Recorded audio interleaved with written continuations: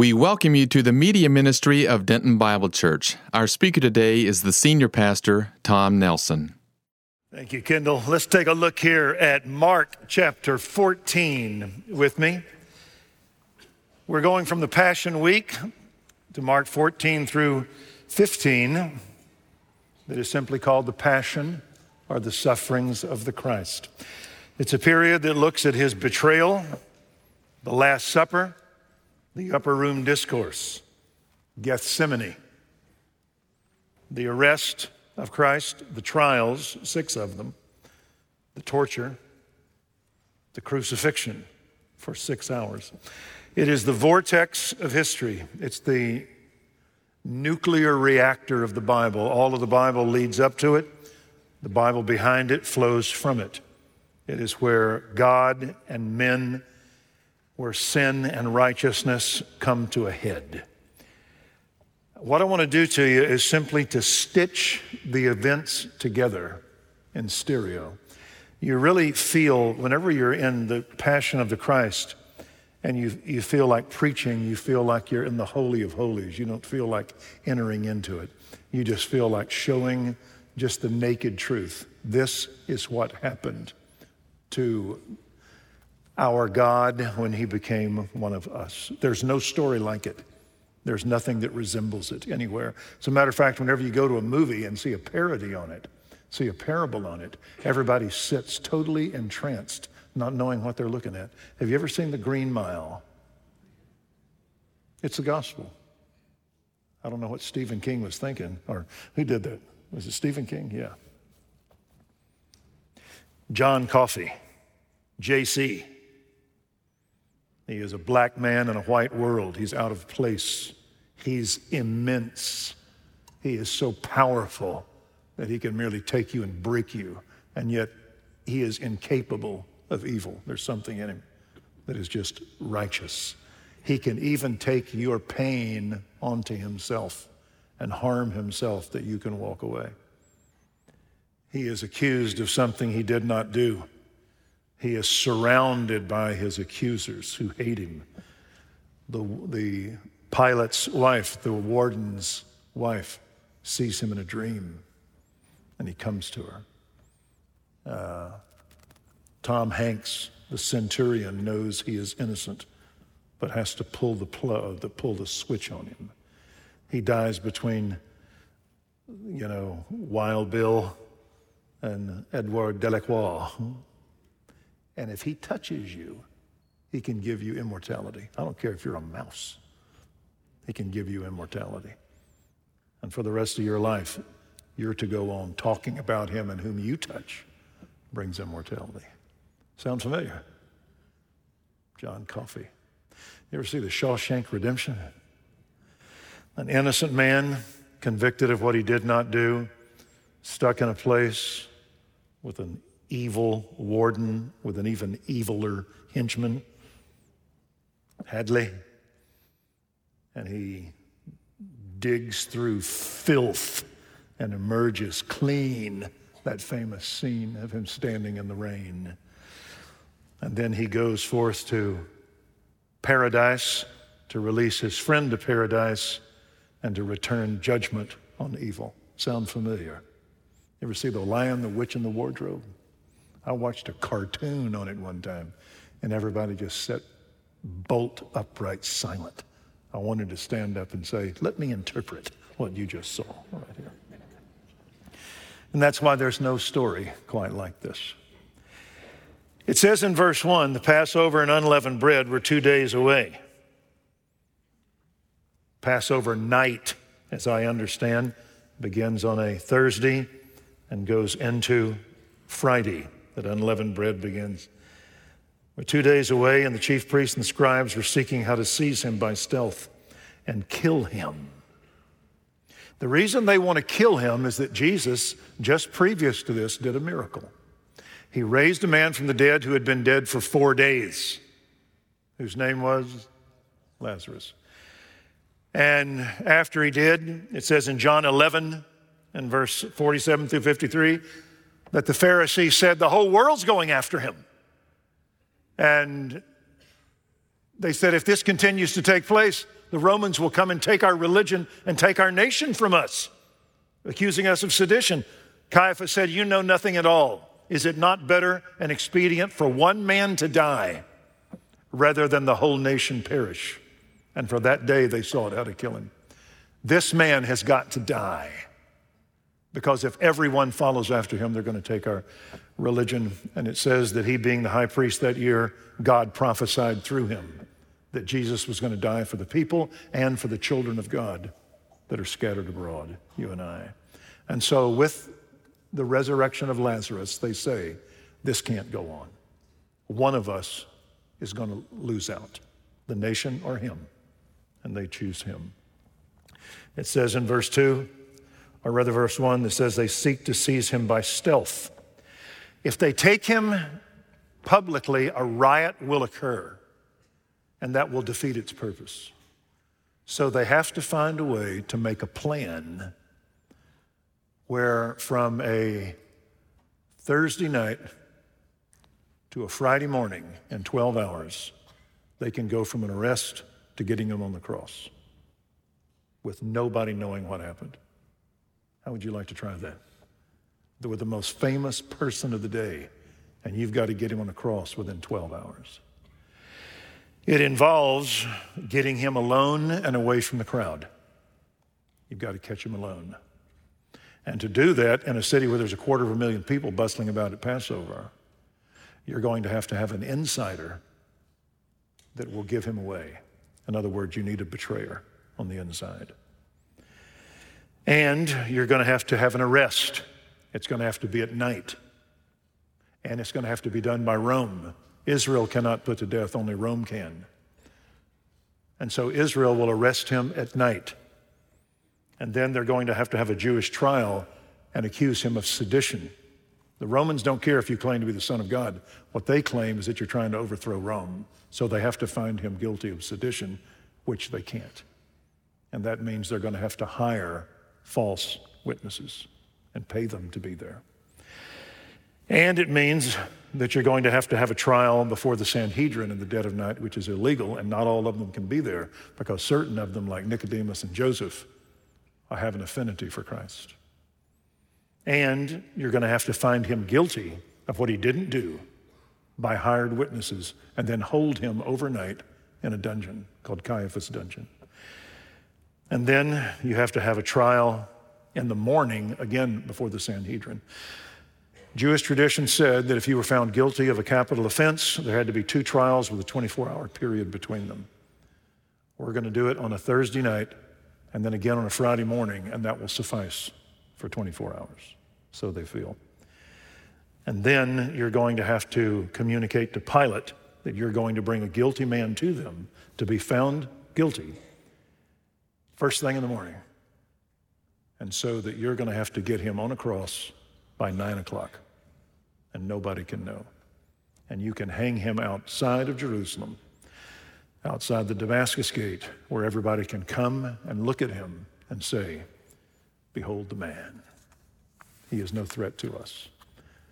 And so, in verse 3 and following, there are 2 people that are mentioned here. One is called Simon the leper in verse 3, and then Mary, the sister of Lazarus. Both of them have been touched by Christ. Both of them give their all. The amazing thing is, you can go to John chapter 12, and it says that these events occurred 6 days before Passover. Mark places them right before the Last Supper. And it's believed that he does it as a contrast in this sea of evil, that you will have these islands of faithfulness that are pictures of piety, of what it should look like. Simon, it says, was known as Simon the leper. He's a man who now could do what he had never done before as a leper that was outside the temple and outside the nation. He can have a feast with his family and his friends in his house because he's no longer a leper. You ever notice a lot of times when you get saved, you're still known as Freddie the drunk or something? Jane the pool player. and yet you're a saved person. Paul said, any man that is in Christ is a new creation. Old things pass away. New things have come. So he is still Simon the leper, but he knows he is Simon the clean because Christ has touched him. And he is not afraid of being put out of the synagogue, which will happen to you if you know where he is and don't tell anybody, according to John 9. He doesn't care about being excommunicated. He has been outside the synagogue, and he knows what's that like. And he's not afraid of being put to death because he's already died. He was a leper. And so he found it, I think, very freeing. He has nothing to lose. And so like an alabaster jar of pure nard, he will be broken and poured out for this man. And you see Mary in verse 3 having a very costly perfume of pure nard. Nard is a root of a plant found in India that is brought up into Israel. 12 ounces of it cost 300 denarii. That's almost a year's work. And so this is something that a woman would keep maybe for her wedding. You wouldn't just simply, put it in proportion. You would break it all at once, and it would fill the house with an aroma. And I'm sure she's maybe waiting for her wedding day. But what she does is that she simply breaks it and pours it over his head. John says she pours it over his feet, and she takes her hair and she wipes his feet with it. And so this is a picture of piety. See if it sounds familiar. It's someone taking their most treasured thing and someone taking all of their most treasured thing, and of somebody breaking it and pouring it out at the feet of one that in verse 8 anoints him for burial. She knows something about Christ that nobody else knows. That's what happens when you sit at the feet of Jesus. Every time that Mary is mentioned in the New Testament, she's at the feet of Jesus. She's sitting at the feet of Jesus while Martha's running around. She's seated. She is worshiping at the feet of Jesus. And in John 11, she falls at the feet of Jesus to say, if you had been here, my brother would not have died. And so that's the way a Christian is. They sit, they worship, and they wonder at the feet of Christ. And so she and Simon, one's a man, one's a woman, one is a leper, one is a society woman, but they're both broken. And everything they have is given to him. Paul said, the love of Christ controls us, having concluded this, one died for all. Therefore, all died. That the life that they live, they no longer live in the flesh, but for the glory of God. They live for him. I have been crucified with Christ. It's no longer I who live. Christ lives in me. And so she comes to his feet. She takes her glory to wipe his feet. And in verse 4, some were indignantly remarking to one another, why has this perfume been wasted? She saw as worship what they saw as waste. Anybody know who the apostle was that led the way in criticism? It's Judas. Because he said we could have sold it for 300 300 denarii, and that would have been a little bit more to steal.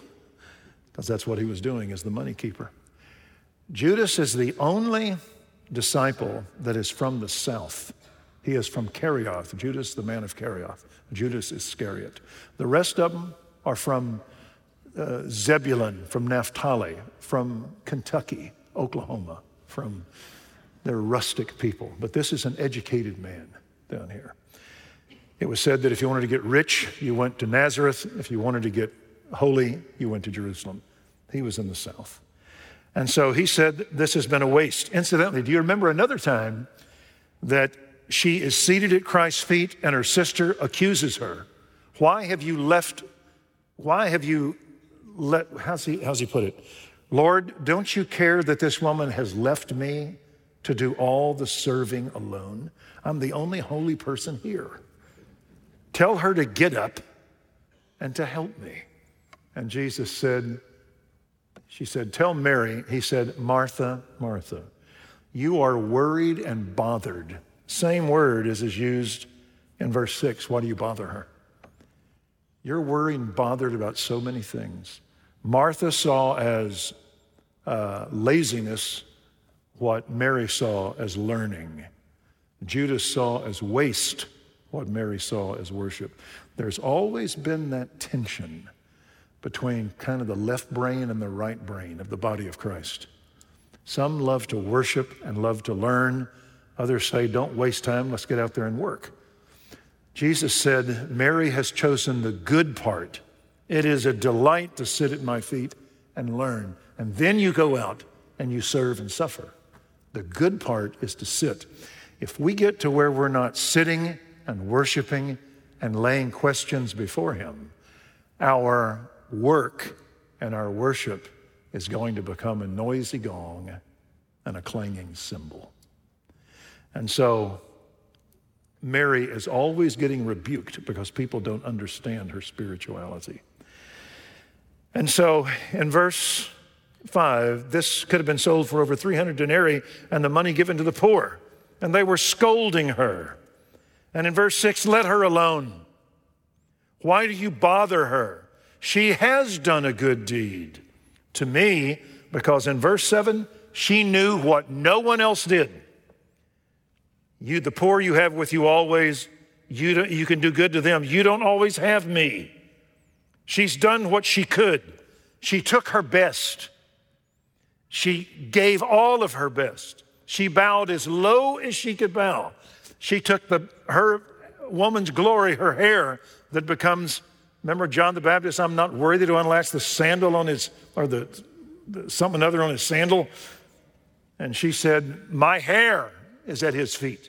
So she has done what she could to give all of yourself completely at the feet of Christ.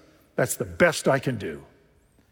And so you don't always have me. She's done what she could. She anointed my body for burial. Mary knows what no one else knows.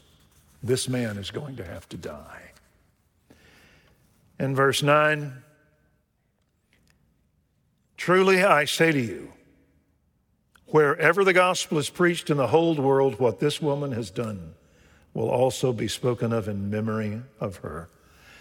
What she did is going to become a prophecy. Wherever the gospel, verse 8, anointed my body for burial. A bad thing is about to become a good thing. A defeat and a death is about to become a blessing. And it's going to be a gospel. This blessing is going to be a message, and it's going to be preached. And in verse 9, it's going to be preached to all the world. It's going to go from Jerusalem, Judea, Samaria, to the outermost parts of the earth. Jesus sees his death.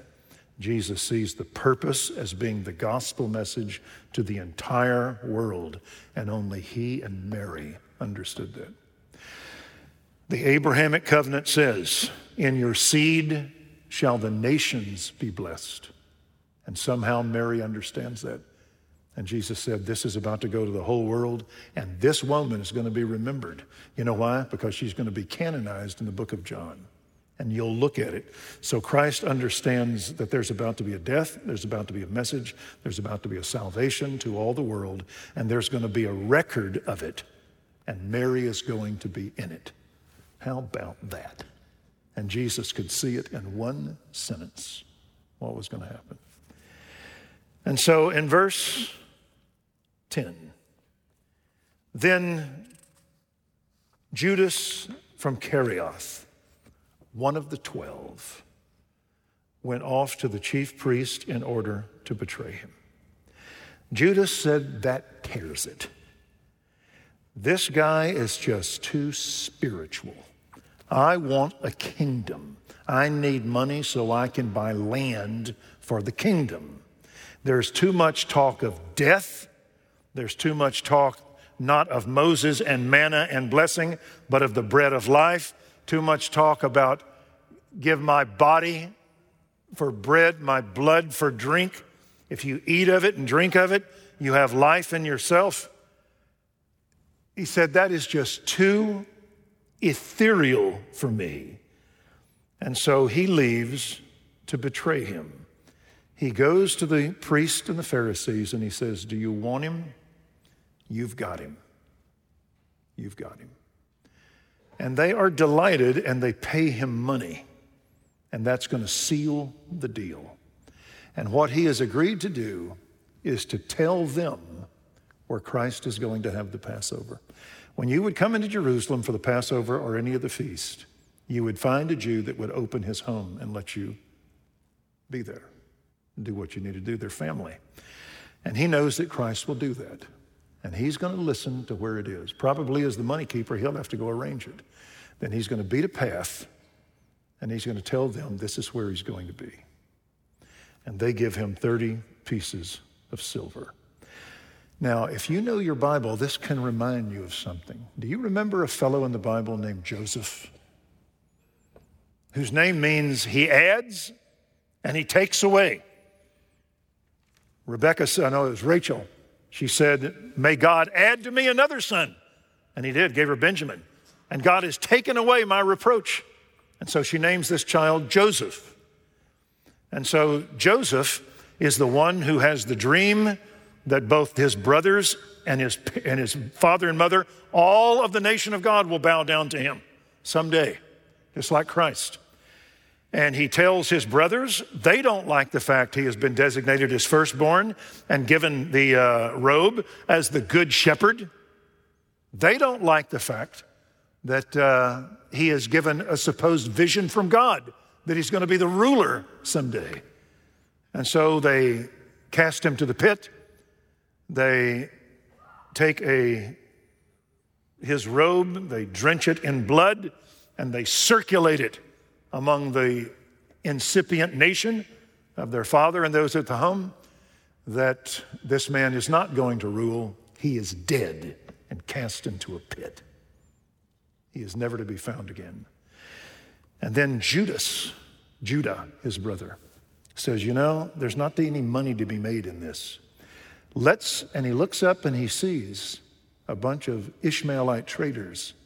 He said, let's sell him to them and make some money off of it, and they'll take the evidence away. And so we'll tell them that he's dead, but in fact, he's not dead. He's among the Gentiles, where the prophecies are coming true and he's ruling over them. Do y'all know of another Jew who is thought to be dead, but he's not? He's ruling over the Gentiles? Yeah. And so they sent him into Egypt, and they went back and they agreed, we're going to lie to our daddy. And they broke their daddy's heart for 20 years. And Joseph did quite well. And so Joseph was betrayed by Judas for 20 pieces of silver. That is the price of a slave that's been gored by an ox and is useless. Is Christ pretty valuable to us? Yeah. But if you're not a Christian, you think that he is not really the Son of God who died and rose from the dead as a redeemer. You think he is merely a guy that got caught and killed, that he's simply a slave gored by an ox. He's dead. You are of Judas. There was another fellow in the Bible. See if you can remember this. He happens to have long hair and he likes to tear lions in half. Okay, who are we talking about? Samson. And he is delivering Israel from the Philistines.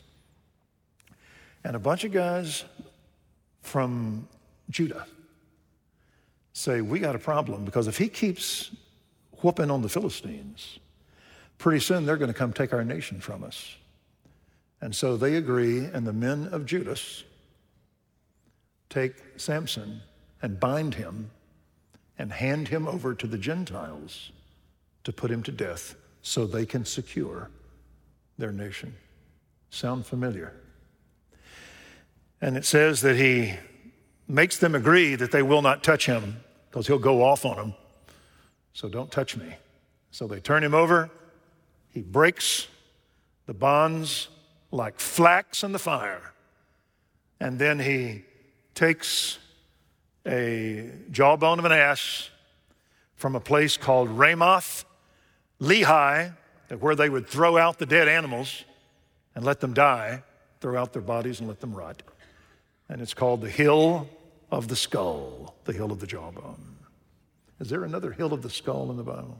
Yeah. And there on the Hill of the Skull, he takes death, and by death, he slays death. and brings redemption.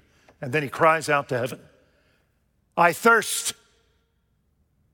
And now the hill of the skull opens up and becomes En Hakor, the spring of the one who calls out. And from death there is life flowing out like the water of life. Sound familiar? And so he is betrayed over to the Gentiles by the men of Judas so they can secure their nation, just like this. Remember a fellow named David, and he is running from Saul. God ordained him to be king at 15, approximately. And at the age of 30, he finally gets to be king. Saul's trying to kill him. Saul organizes the nation against him. Only the faithful that know what God is doing leave the nation and come to David as a remnant of the faithful. There's a bunch of guys from the Philistines, the Kerethites and the Pelethites, and they all come, Philistines, to watch over him. There's a fellow from Heth called Uriah the Hittite who comes and is loyal to him. Jew and Gentile come to David the king, David the beloved. But there are some guys from a city called Zuph, Z-U-P-H, Zuph, called the Ziphites. They're the men of Judah. And they don't want to put their nation in jeopardy. And so they go to Saul and say, if you want him, we know where he is. You've got him. So the men of Judas betray David to his death. We know where he is. The men of Judas betray Samson, the one on the hill of the skull that uses death to defeat death. And Judas betrays Joseph, the good shepherd, and sends him among the Gentiles. And so if you've read this story, you go, it looks familiar. And that's why the book of Zechariah at the end of the Old Testament sees Zechariah put on the clothes of a shepherd. And then he asked the leaders of Israel, what am I worth to you, your good shepherd? And they gave him 30 shekels, or 30 pieces of silver, which was nothing, the price of a slave that you regard as useless. He's merely wounded. He's not sacrificial. He's just wounded. And they give him 30 pieces of silver, and God says, what will I do with this magnificent gift? Throw it to the potter. Take it and throw it to the temple, to the guy who's making pots for money on the side. Just let him have it. And later on, a guy would take 30 pieces of silver and would betray Christ for it and would use that money for a field that would be called Potter's Field, Zechariah. And so this opens up into a chasm when you see it, that you go, I've seen this before. I've seen the shadow, and here is the substance. And so, in verse 10, he goes off to betray him. And they were glad when they heard this, and they promised to give him money. The deal is sealed. And so he began seeking how to betray him at an opportune time. What he has to do is he has got to find the place that the Passover is going to occur. And so a day away, he leans in close, because Christ says in verse 12, on the first day of unleavened bread, when the Passover lamb was being sacrificed, his disciples said to him, where do you want us to go and prepare for you to eat this Passover? Judas leans in close, because as soon as he says, at 2300 Beersheba Avenue, he's going to write it down. He's going to exit stage right, and he's going to the Pharisees and say, I know where he's going to be. If you'll be there with the guard at night, he's yours. And so Judas leans in. Make a note, never try to outmaneuver an omniscient person. They'll always outflank you because they know everything. And so in verse 13, he sent two of his disciples and said, now I think Judas might have thought he would have been one of them because he's the money keeper. Incidentally, why don't they make Matthew the money keeper? Because he's with the IRS. They don't want to give him their money. They'll give it to Judas. Maybe Judas is used to being used for a purpose like this, and so he leans in there. And Jesus says, I think, sit this one out, Judas. John, Nathaniel, y'all go.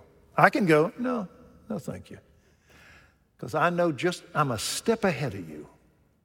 And I'm not going to tell you where we're going to have it.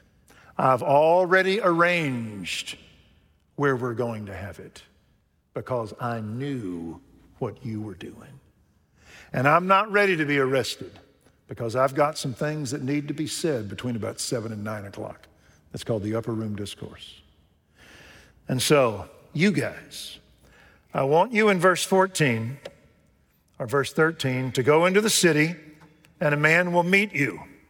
How do you know? Trust me. Trust me. I know you're rising up, you're going down, you're going out, and you're coming in. I know everything that you're doing. And so I know the steps of a man that are ordained by God. And so a man is going to run into you. Really? Yeah. And it's going to be a certain kind of man. He's going to be carrying a pitcher of water. Men did not do housework. Apparently, the men that follow Christ do. And so, you're going to see the oddity of a man serving his wife. Let's move on. And he's going to be carrying a pitcher of water. How do you know? Trust me. How about just a pitcher? Nope, it'll be a pitcher of water. How do you know? Same way I know everything. You just walk in, you're going to see this guy is going to walk right in front of you. You're kidding. Follow him. And in verse 14, he's going to enter a house. And you're going to say to the owner of the house, why, there's going to be an owner that comes in? Yep. How do you know? Trust me. I know. The owner of the house is going to come and see you. And you're going to say, the teacher says, where is my guest room in which I may eat the Passover with my disciples? It's already been arranged because Christ knows everything that Satan is going to do. And in verse 15, he'll show you a large upper room furnished and ready. Prepare for us there. And the disciples went out and came to the city and found it just as he had told them. And they prepared the Passover. And so Judas has got a problem. Because now in verse 17, when it was evening, he came with the 12. And Judas has to go with the 12. And he looks up and goes, here it is. Okay. But we're already about to start the Passover. The first thing you do is you have to wash feet. We're looking for a volunteer. Can't find one. Who does the foot washing? Jesus. And so he washes the feet, Judas's feet. And I'm sure he must have had his eyes look at Judas. And their eyes met, I think. I know what you're doing. And then they would have started the hors d'oeuvres as they sit down. And the way that you sit, you don't have chairs, but you are kind of on pillows and you lean on your elbow and you eat. Don't Google, because it may be a different elbow. Okay, but it's right here.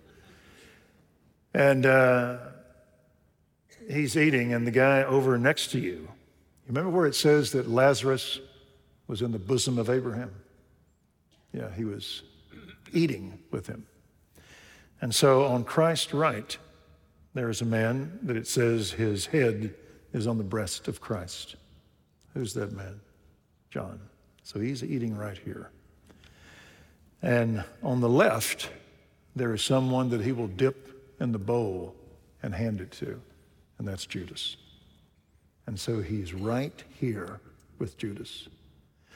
And so they're beginning to eat, and he says, one of you is going to betray me. Surely not I. No, this can't be me. And they're grieved, each one of them. Peter wants to get to the root of the matter and he says, John, hey, ask him. Who is it? Lord, who is it? It's the one that I dip the bread in and hand it to. Is anybody a painter? If you want to paint that scene, paint it. Of his eyes meeting the eyes of Judas. And I just think he looks at him. And then before he starts the meal and the discourse, Judas is not in fellowship. He has lifted up his heel, he that has broken bread. And Jesus simply looks at him and says, what you do quickly. That you will do, not because Satan has victored, but because I told you to. I am delivered up by the predetermined plan and the knowledge of God.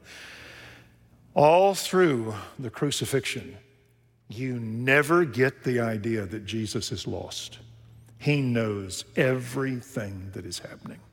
It is a monstrous victory that God uses evil for his own purposes. What you do quickly. And now Judas gets up to leave. And in just a few hours, he will go to these people, he will tell them, and he'll bring them. Now the question is, where are they at the Last Supper? Let me give you what I think is your answer right here. In Acts 1:13, it says that just before Pentecost, that the 12 and 120 others were praying in the upper room. Okay, the place that the upper room took place, they used it to pray at because it's a large room. And then in Acts 12, in verse 12, when they're about to bring Peter out to kill him the next morning, it says they are praying in the house of Mary, the mother of John Mark. And so apparently the oldest church there is this upper room. And it is believed that it is the house of the parents of John Mark. John Mark's uncle is named Barnabas, who is a Levite. And so they are of a priestly caste. And possibly it is John Mark that is the young boy that is carrying the water. Maybe. We do know this. Do you remember whenever Christ is goes to Gethsemane and the cohort comes out to arrest him, that they take him and take him off, and when they do, a young man runs up. And it says he is wearing a linen shroud. Apparently, John Mark was the waiter at that meal. And he goes to bed, they head off to Gethsemane. John puts on his gown and he lays there, and all of a sudden, there's the pounding of feet, and he opens up, and here are hundreds of men with torches and swords. Where is Jesus of Nazareth? And Judas says, I know where he is. He always goes to pray with his men, and they go to Gethsemane. And now the young boy takes off and follows after them. He gets to Gethsemane, and as they arrest Christ, it says that the young man rushes out, and they grab the linen shroud, and they pull it off of him, and it falls to the ground. Do y'all remember that? And it's believed that the reason is that if indeed John Mark was of the priestly order, if he was with his uncle a Levite, we don't know. But there is a place in the Old Testament that you take a shroud and you drop it over a sacrifice. Whenever you have the Yom Kippur goat that is put to death and his blood sprinkled, you also have what is called the scapegoat. And you take this other goat, and the high priest lays his hands on him, and you pronounce over him the sins of Israel. And then you take a linen shroud, and you lay it on him. And that goat is led off into the wilderness. And so your sins are not only borne to the cross by the one goat, but they are separated as the east is from the west, and you see them no more. And so it is believed that that shroud is dropped by this child of a priestly order upon the scapegoat who is being led away to die. Interesting. God has everything under control. Are you with me? Come back next week. Whatever you do, don't die. Because you need to see what's coming. Father in heaven, we thank you for your infinite grace and mercy. We thank you for your love. Thank you for your care for us. Thank you that in this most awful of events, you knew everything that was occurring, and you did it for us. We thank you. We bless you. And I pray, Lord, if there is a Judas here that merely sees Christ as a wounded man that is of no use to us, that you would lift his eyes to see that the wounds were placed on him by the Father for what he and we did. And might he this day receive you into his heart and be cleansed and washed from his iniquity, and his sins borne off as the east is from the west. For in thy name we pray. Amen.